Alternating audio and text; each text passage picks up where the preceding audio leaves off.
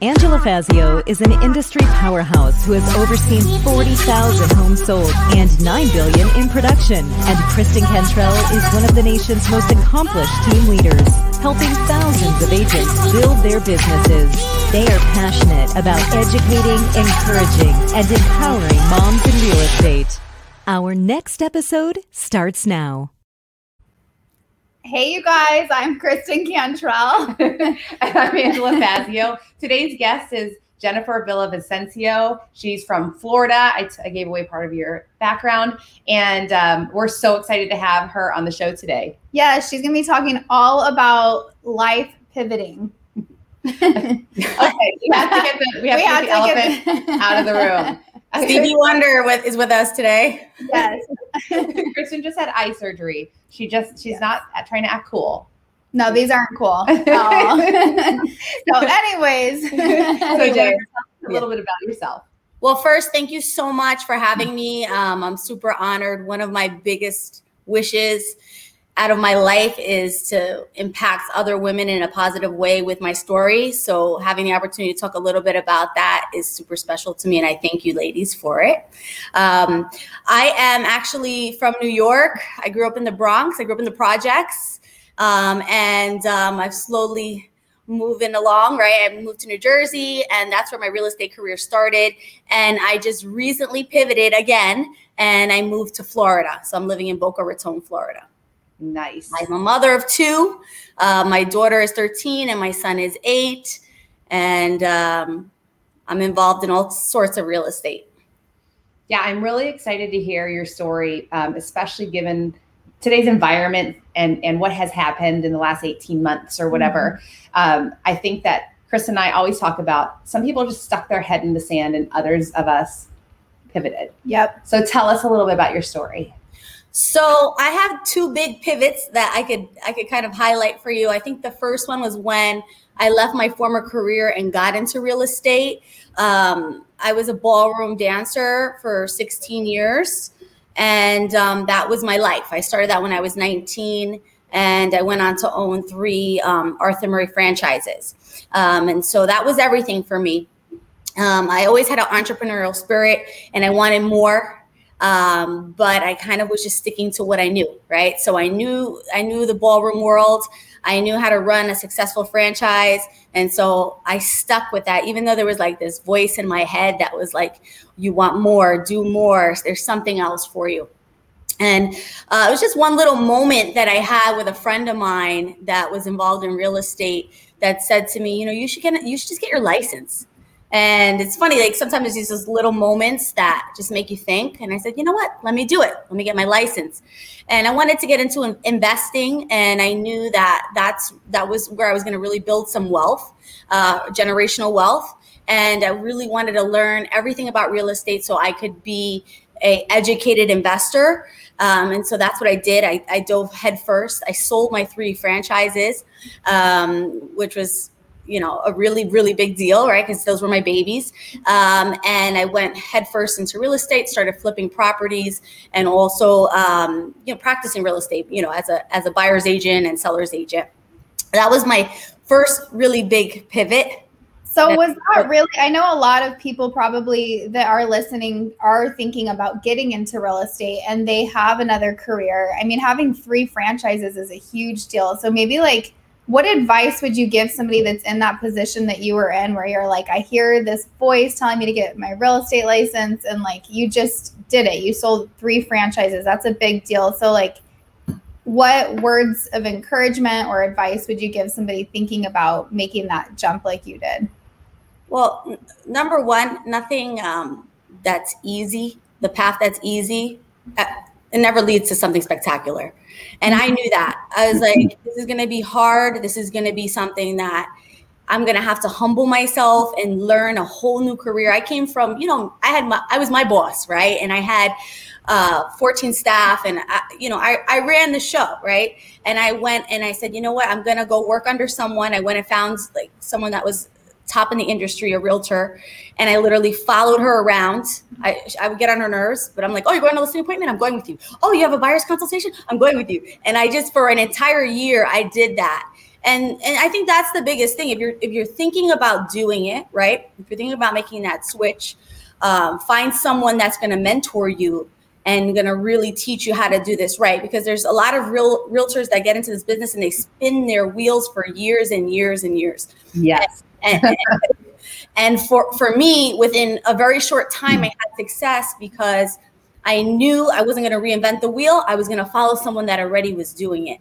And that's what I would, say helped me a lot in having success in a short amount of time. Well, I think a huge thing to point out there is that you didn't sit back and wait for somebody. And I watched so many agents just sit there. And I'm like, listen, like, you are your own boss. If you want it, you go get it. It's all there for you, but you can't sit back and think someone's going to call you and be like, why aren't you here today? No, like, you call exactly like you did and be like, where are you going? I'm going on your listing appointments. I'm doing this. Like, that is such a key love that point. assertive attitude. Yes. It's awesome. And who cares if you're annoying? The worst thing that could happen is they say, no, not today, Jennifer. 100%. 100%. Yeah. So yeah, that was kind of, my first big pivot. And now I just pivoted again, where I left my established business that I have going in New Jersey to move to Florida. And, I'm in broker school now to get my license here. And so it's the same thing again, right? Like, I'm having to learn a lot of new things. But I'm super excited. And I definitely feel like now, of course, I have a much stronger base and understanding of real estate and investing. And I'm already involved in some investing here in Florida. I've been kind of back and forth for a little while. But selling my house, moving to a new state, it was probably one of the hardest things I've ever had to do, especially with kids. I think if you're by yourself, it's different. But having the kids and moving them to another state, and just having the faith that everything's going to be okay. And, just going for it, jumping in was scary, but I'm super happy that I did it. So, what's so interesting? My husband's from New York. He lived in Queens a lot, right? Oh, nice. For a lot of his life. And he made me realize, because I've moved like 80 sometimes. So moving to me isn't a foreign concept. It doesn't feel like a risk, right? But for him, what he explained to me is so many people from where he's from never even move out of their house for like 30, 40 years, right? And so I can imagine, if you've lived your whole life in New York, what a huge risk that must have been to just uproot and kind of go against the grain and bring your family somewhere else. Usually the only time people from New York go to Florida is when they retire. Yeah, no, 100%. Yeah. It's funny because you made me think about something, growing up and where I did in the projects and poverty. Most people don't ever leave. It's a small percentage of us that actually make something of our life. And a friend of mine yesterday, I put on my Instagram, like, what do you want to know about my journey? And she said, well, what's your why? Like, why, what drives you? And I think that feeling of growing up feeling trapped almost, there was bars on the windows. It was like, am I ever going to get out of here? Like, what am I going to do to make my life better, right? To make this change. And I think that for me has been like a continuous drive, right? Something that pushes me. Like, I never want to be in that position again, as to not feeling trapped, feeling like I can't get out of the situation that I'm in. We talked to so many women who have had, because I was poor. We were so poor. Like, I thought it was a treat to pick out a patch to put over a hole in my jeans. You know what I mean? And I think coming from extreme, even in America, it's not extreme poverty, but coming from hard circumstances and having to claw your way out is the most valuable experience ever. It just makes you feel, number one, so grateful for what you have. And like you said, I never want to be that poor again, ever. Yep. I've been happy. I tell people all the time, I've been happy with no money and I've been happy with money. It's a lot more fun to be happy with money. I agree. What's that country song? It's like, are you asking me about country music? I know, but it's like, who are you? You're my friend. You know me forever. It's literally, there's a country song I need to send you. That's what you said. Tell us what your goals and your plans are. Like, what do you see in your future in Florida? Oh, I want to get into ground up construction. I want to start building here, which I'm kind of already in the works. I'm working with a developer that's a little bit more on the West Coast, but I'm doing the same thing with him. I'm like, hey, what can I do? Where can I go? And so, but he's been great. He's like, come to this conference with me, come here, meet this person. And so he's kind of taken on that role of a mentor for me, which is amazing. And I am, as you know already, as I told you before, I have no shame in trying to suck as much knowledge as I can from someone that is doing more things than me, right? So definitely that I want to have a lot of income producing properties that I'm going to hold on to, and eventually that just be my income, right? So I want to have that kind of wealth, generational wealth, things that I could pass down to my kids. For me, money is great. Like you said, money is, makes life easier. It's definitely not like the thing that I'm like, that's what motivates me. I think it's the freedom that we gain from having money. And I recently went to this seminar. I was all developers, and they had this one gentleman that was speaking, and, he told everyone to write down, like, in detail how they envision their life in 15 years, like down to like, what you're wearing and like what your day looks like. And I had never done that before. And it was really eye-opening to me, because it was not really so much about material things or the big house. It was more about the relationships at the end that I had, right? 15 years from now, the like level of the relationships, the love around me, the family, like that to me was more important. So money facilitates a lot of freedom and being able to help family and help others. And like, that's why I want to be successful. But I definitely think that relationships are, to me, the most important and my biggest why. I love that. You reminded me of, my husband was having a conversation. I don't even know if I told you this. We were in Denver.